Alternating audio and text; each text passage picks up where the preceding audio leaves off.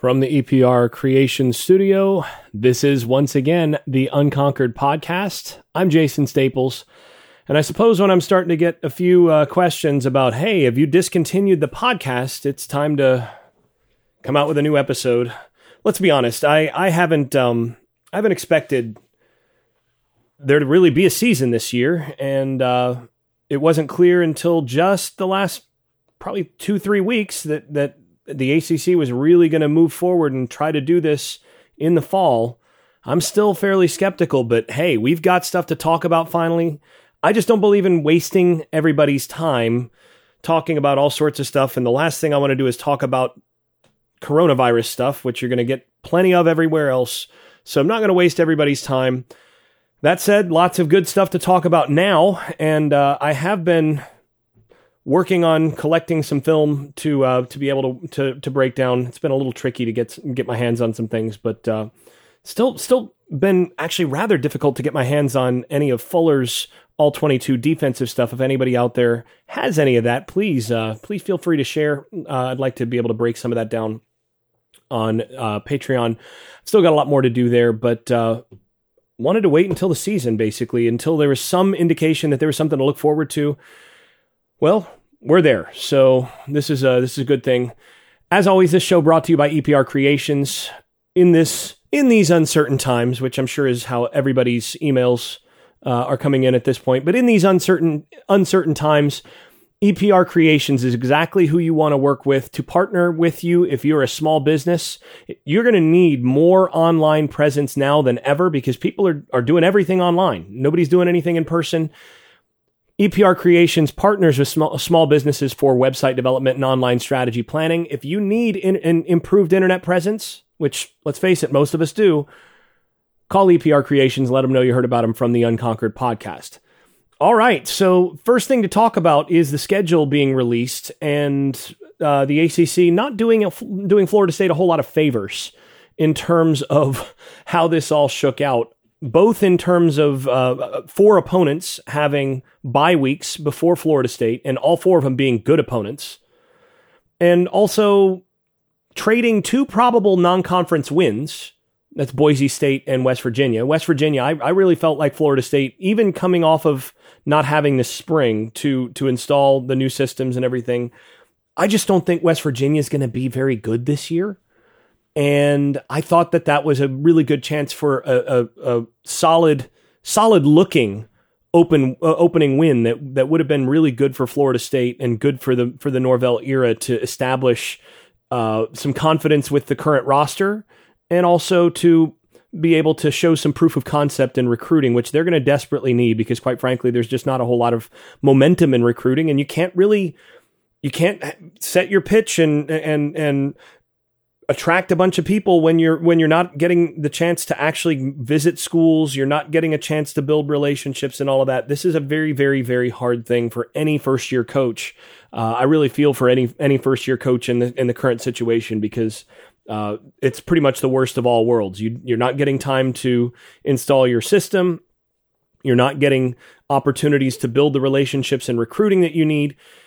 I mean, really, you got to think about it. Norvell's going to have essentially 3 transition classes in a row because of the inability to build relationships. Even moving forward to the 2022 class, you can't do a whole lot if you're not in person, if you're not able to travel to schools, if you're not able to see any of these kids with your staff and all of that, without any summer camps and all of those things. These are all things that new coaches use to establish themselves with players, and there's just none of that.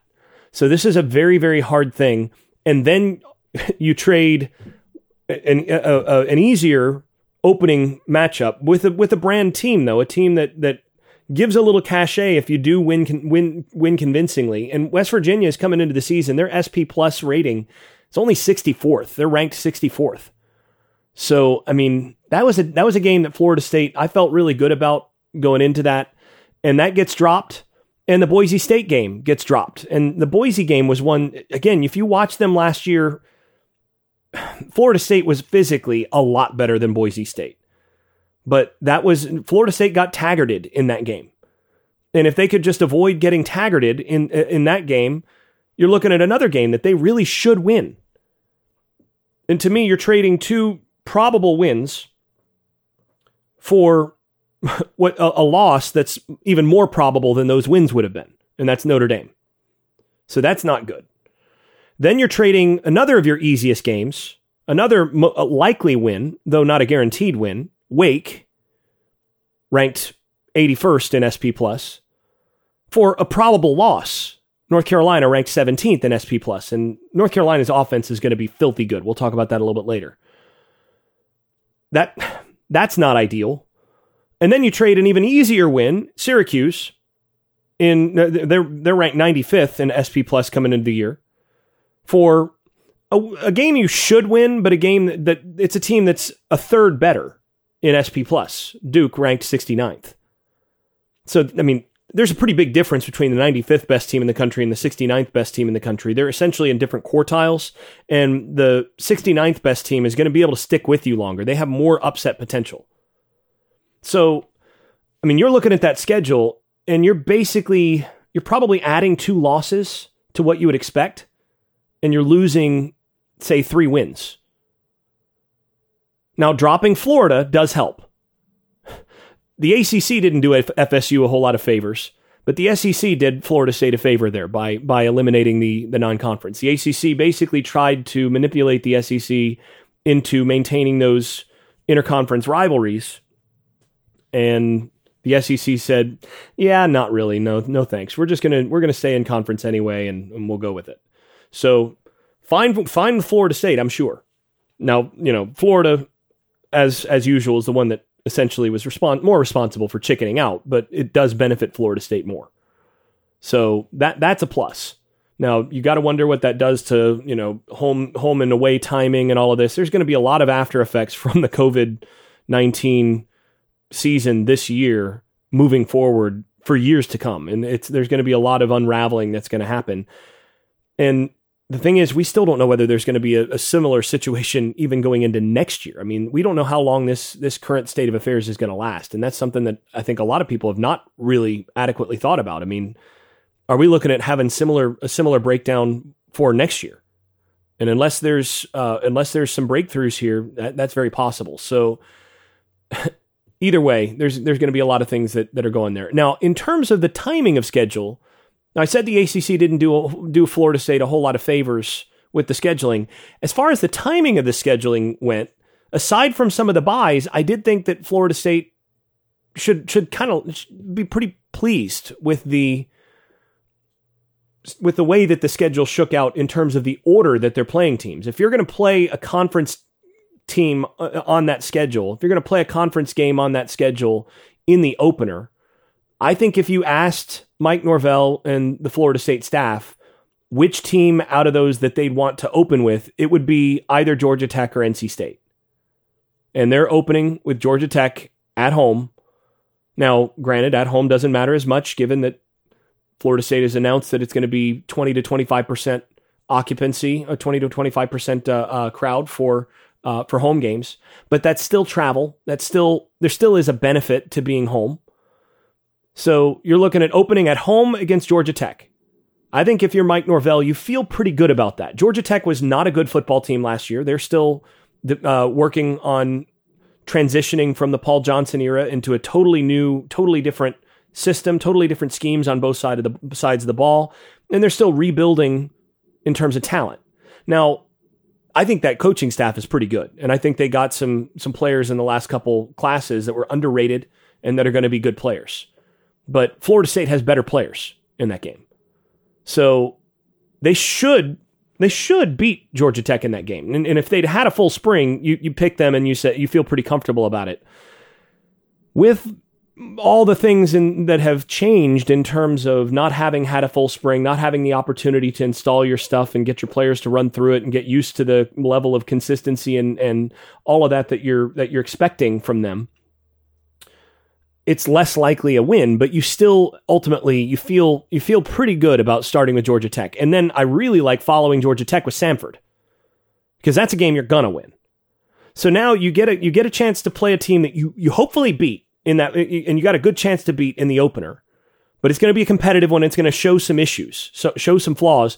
And then between that, and then you've got that game, and then in the week following, you can correct a lot of the mistakes. And the old saying among coaches, and I've seen this as the case as when I've coached myself, is that the most improvement in a season generally happens between games 1 and 2, because you actually get to see who you are. You get to see a lot of the mistakes when the bullets start flying in action. And then you get to correct those going into week 2. Well, what's great about having a cupcake week 2 is you can correct those mistakes and then start to refine a little bit week 2. And then week 3, you can get an even bigger jump than you would have because you can correct more stuff. And then week 3, you're facing Miami. And I actually like facing Miami earlier this year as well, because they're breaking in a new quarterback.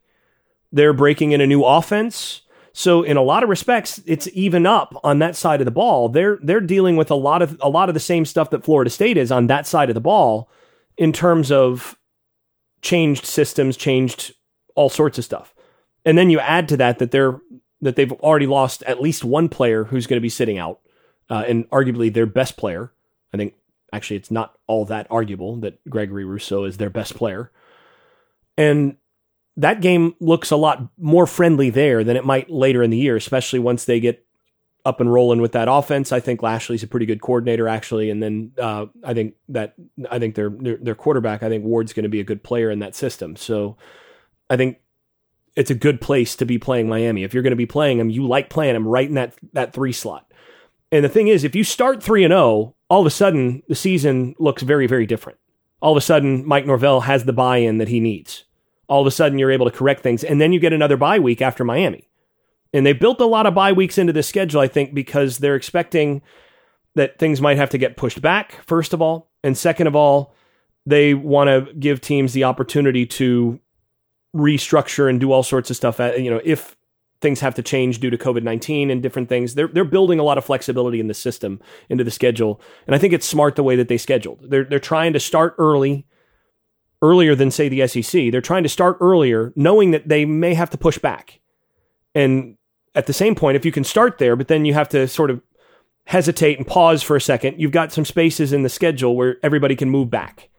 And that I think is really smart with how the ACC decided to schedule that. So give them credit for that.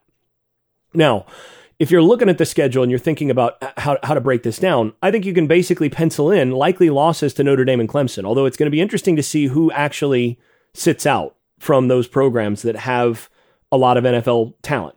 Marvin Wilson's already said, look, I didn't come back. I didn't skip the draft last year. I didn't come back to college to sit out. So good for Marvin taking that stance. I mean, and look, there's any decision in this is the right decision ultimately for the players, but Marvin making that call is huge for Florida State. And if Marvin, Kendo, Hamza, a series of Florida State's players with NFL capability stay on the field, and some of the players from other programs don't, all of a sudden Florida State may actually benefit in terms of comparative personnel, versus some of the better teams that they play. So it'll be interesting to see who sits out from Notre Dame or Clemson. We've already seen also Xavier Thomas got COVID-19 and then strep throat immediately after because his immune system was so weak. And then he's basically so screwed up from all of that. His body got pretty jacked up, as you might expect, and looks like he'll sit out the season due to that. So another player that's the 2 best edge rushers probably that Florida State's playing this year, along with a couple of the guys from Pitt. 2 of the, say, 3 or 4 best edge rushers Florida State's playing this year are sitting out. And considering Florida State's biggest weakness is at offensive tackle, that's a break. That's a good break. Now, obviously, you don't want to root for anybody to get COVID-19, and hopefully Thomas and anybody else who's gotten it, they're able to overcome that, and well wishes for all that health. But again, that's a break for Florida State. That's a break for where they're at. So odds are, though, they're going to lose to Notre Dame and Clemson. So you just assume that they're going to start with 2 losses. You pencil those in. If they get an upset win at one of those, that's huge.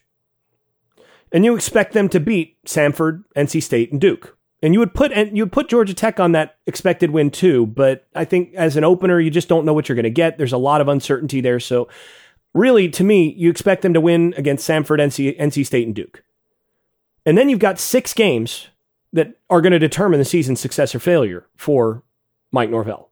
Georgia Tech, Miami, North Carolina, Louisville, Pitt, and UVA.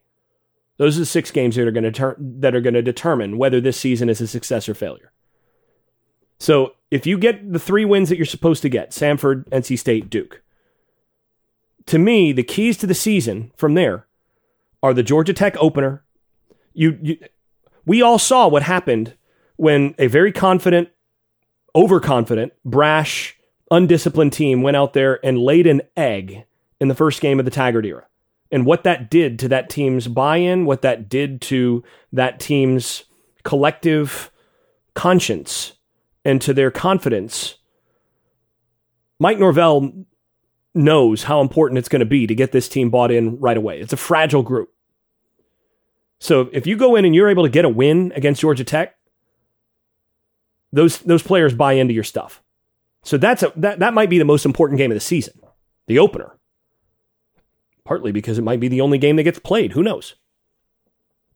But you beat Georgia Tech. Now you've got 4 wins likely on your schedule. Samford, NC State, Duke, and Georgia Tech. 4 wins. From there, you've got the next most important thing. The key stretch is the Notre Dame, UNC, Louisville stretch. If you can go 2-1 in that stretch, probably losing to Notre Dame, but if you can beat North Carolina and Louisville, all of a sudden you're at 6 wins.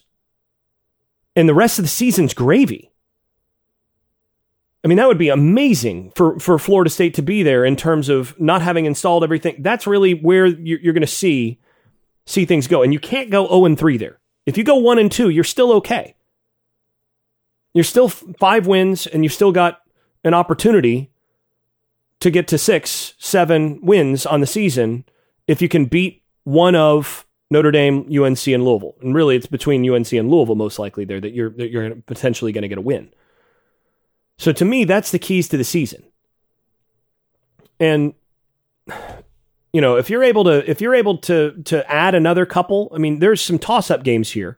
I think Miami, better team overall than Florida State, but with Rousseau out, that limits them a little bit more. And yes, Monk is going to be a really good edge rusher too, but it's a whole lot easier to scheme around 1 than it is to scheme around 2.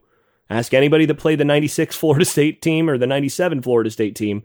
When you've got bookends that are both that good, you can't scheme around it. Well, now all of a sudden you can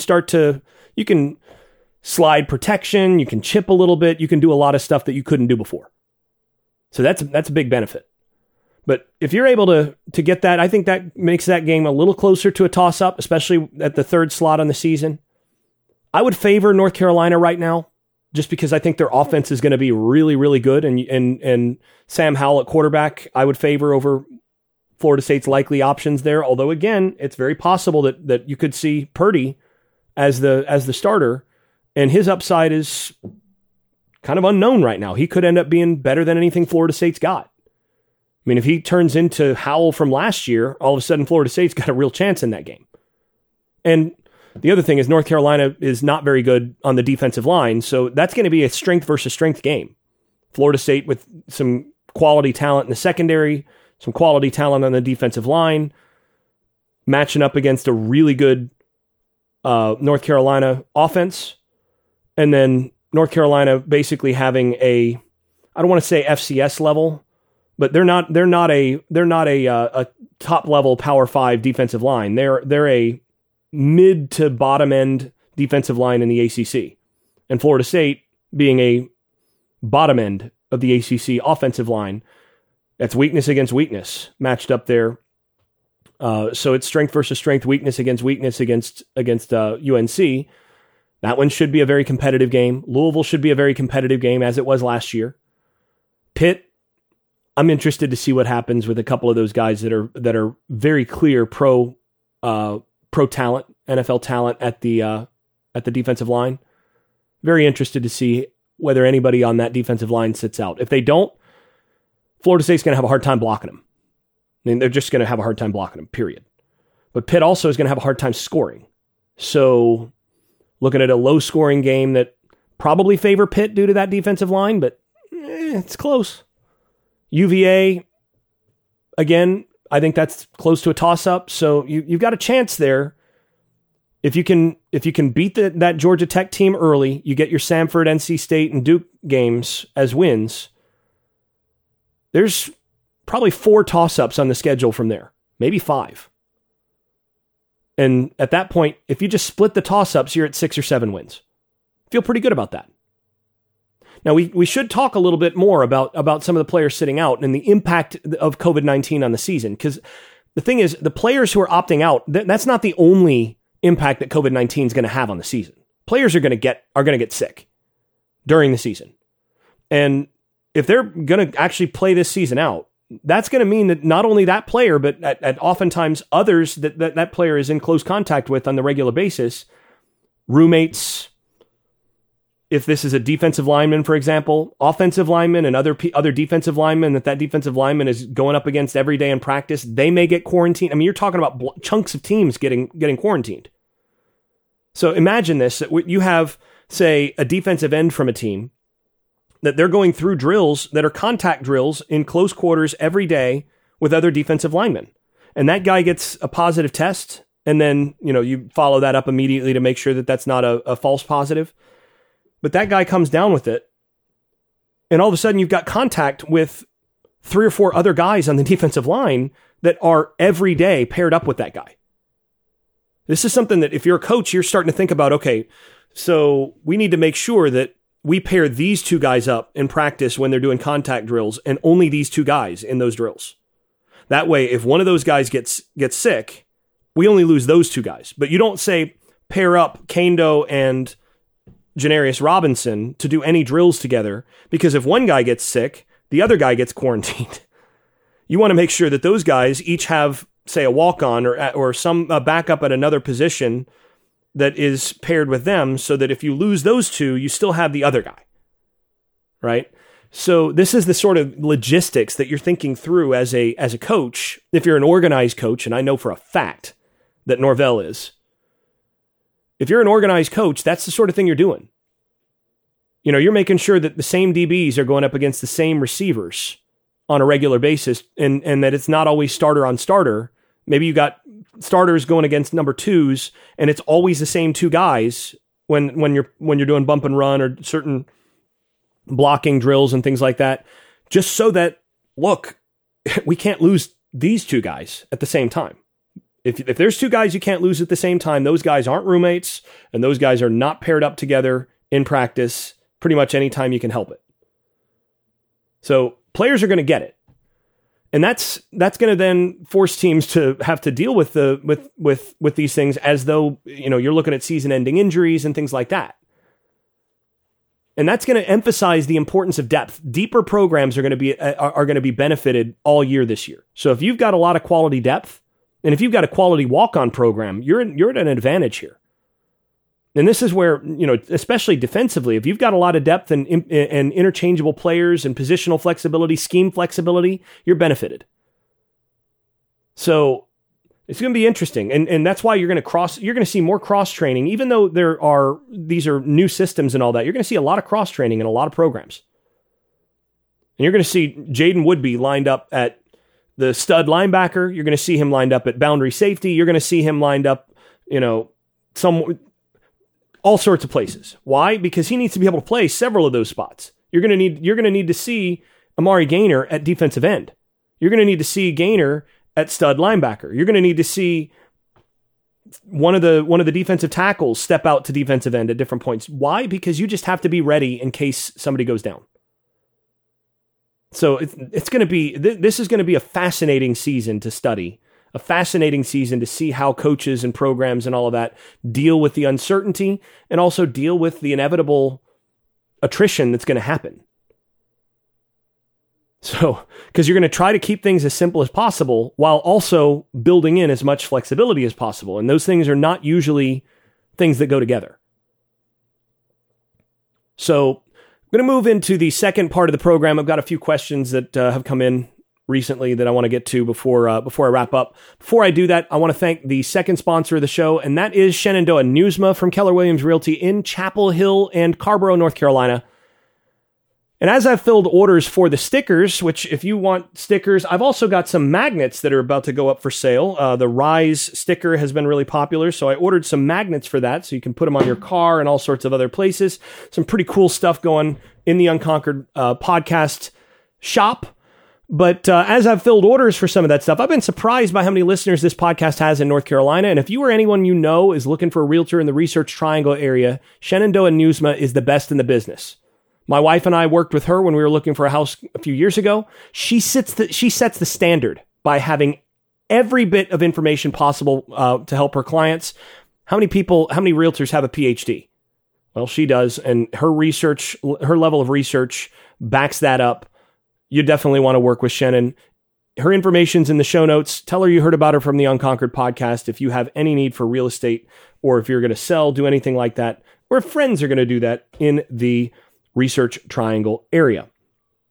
All right, so getting to a few questions here. First of all, do you really think the season will start a week late, or do you think it will get delayed more? Right now, I think it's 50-50, and if I'm going to flip a coin, I'm looking around for a coin. I don't have a coin on me. I'm going to say I think they're going to start the season.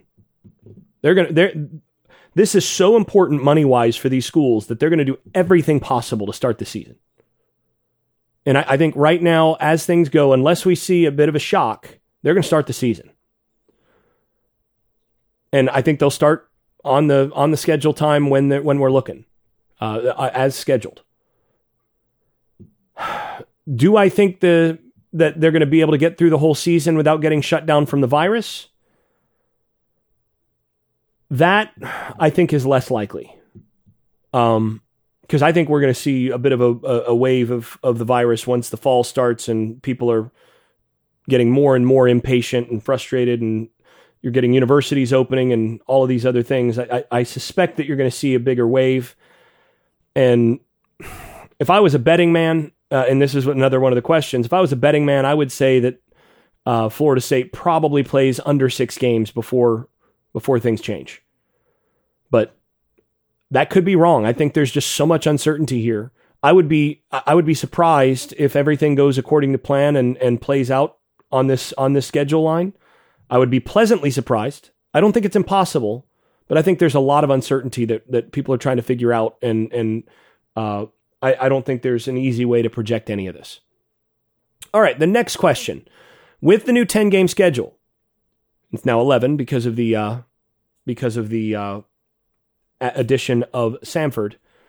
Can you see Florida State winning 6 or 7 games with the team and the new staff? I think so. Yeah, I think if I was gonna guess, I would peg Florida State's most likely record at right around 6 games. 6.5. I would say just under 6.5. Again, beat Samford, NC State, and Duke. I think you can. Those are all probably 70% or higher likelihood. Win 3 of the 6 against Georgia Tech, Miami, North Carolina, Louisville, Pitt, and UVA. And I think all told, those games are all in the under 60% range either way. So you can kind of factor those 6 games as coin flips. So if you can just break even, win 3 of the 6, that's 6 wins.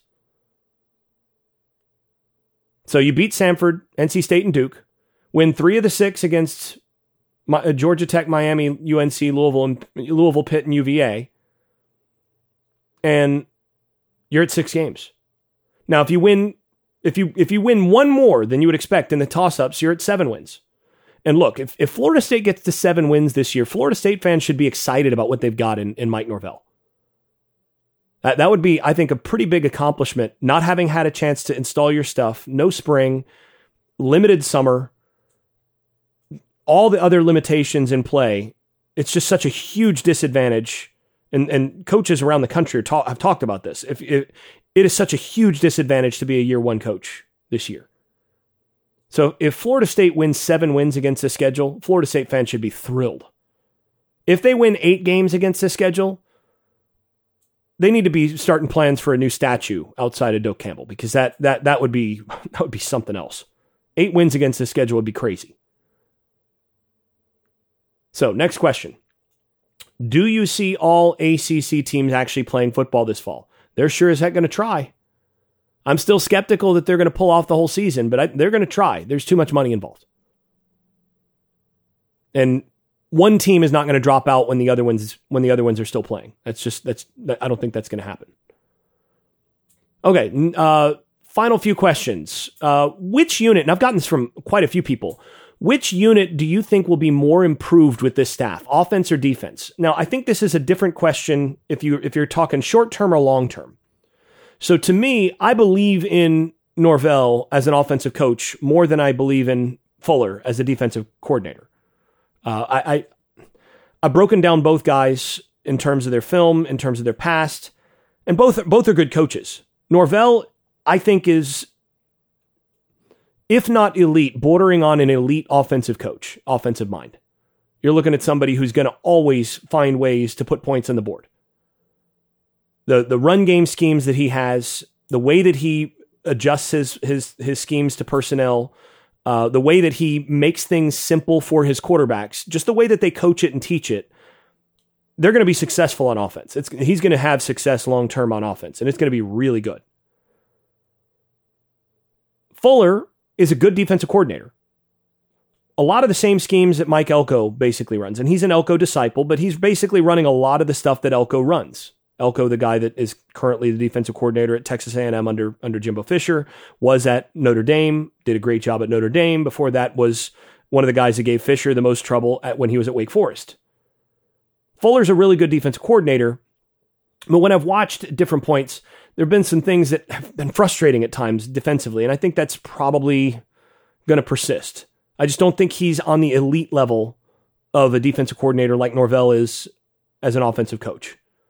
That said, in the short term, I think the defense this year, presuming again we see the season play out, I think the defense this year is going to be the more improved unit, and it's going to be an obvious improvement. Partly because they're asking guys to do things that are more aligned with their skill sets. There were some square pegs asked to do some round things last year, and they were asked to do that with no real prep. So, I mean, you're basically installing new stuff in camp, just like you're doing this year, but installing stuff that doesn't really even suit guys and doesn't actually suit the rest of the staff. The staff didn't really even understand what they were running. So that was not a good situation. And I think with the personnel that they've got, with guys like Marvin Wilson, if Kane Doe's even remotely close to, if he plays anywhere close to his potential, Janarius, you got the front four. That front four is as good as any in the conference, close to as good as any in the country.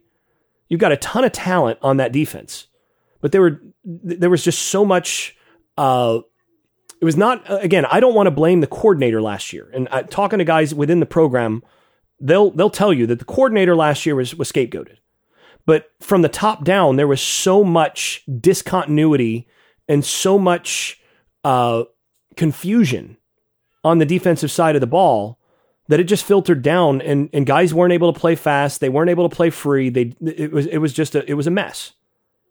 And I think a more unified, a more united, and also simpler approach to what they're doing defensively and turning some of these guys loose to wreak some havoc up front, I think they're going to be a lot better defensively just as a result of that. And frankly, last year's defense was terrible. And when you look at the rate at the relationship of how bad that defense was compared to the talent that they trotted out there, it was inexcusable. I think that, I don't think they'll quite live up to the talent on the field because it's one of the most talented defenses in the country, player for player. I don't know that, we're going to expect I wouldn't expect to see a, top 10, top 5 defense like what you might expect if you had Nick Saban having coached this defense for a couple of years. That talent would be they'd be performing out of their minds under that kind of defensive system if they'd been in it for a couple of years. there's going to be some hiccups. There's going to be some sloppiness, and especially with all of the various things that we're seeing in terms of there's going to be a lot less contact in practice as coaches are making sure that players don't get exposed to potential carriers and all of this. There's going to be more sloppiness in terms of tackling. This might be the sloppiest year in terms of tackling you'll ever see. But even with that, even accounting for that, I think this defensive unit is going to be significantly more improved.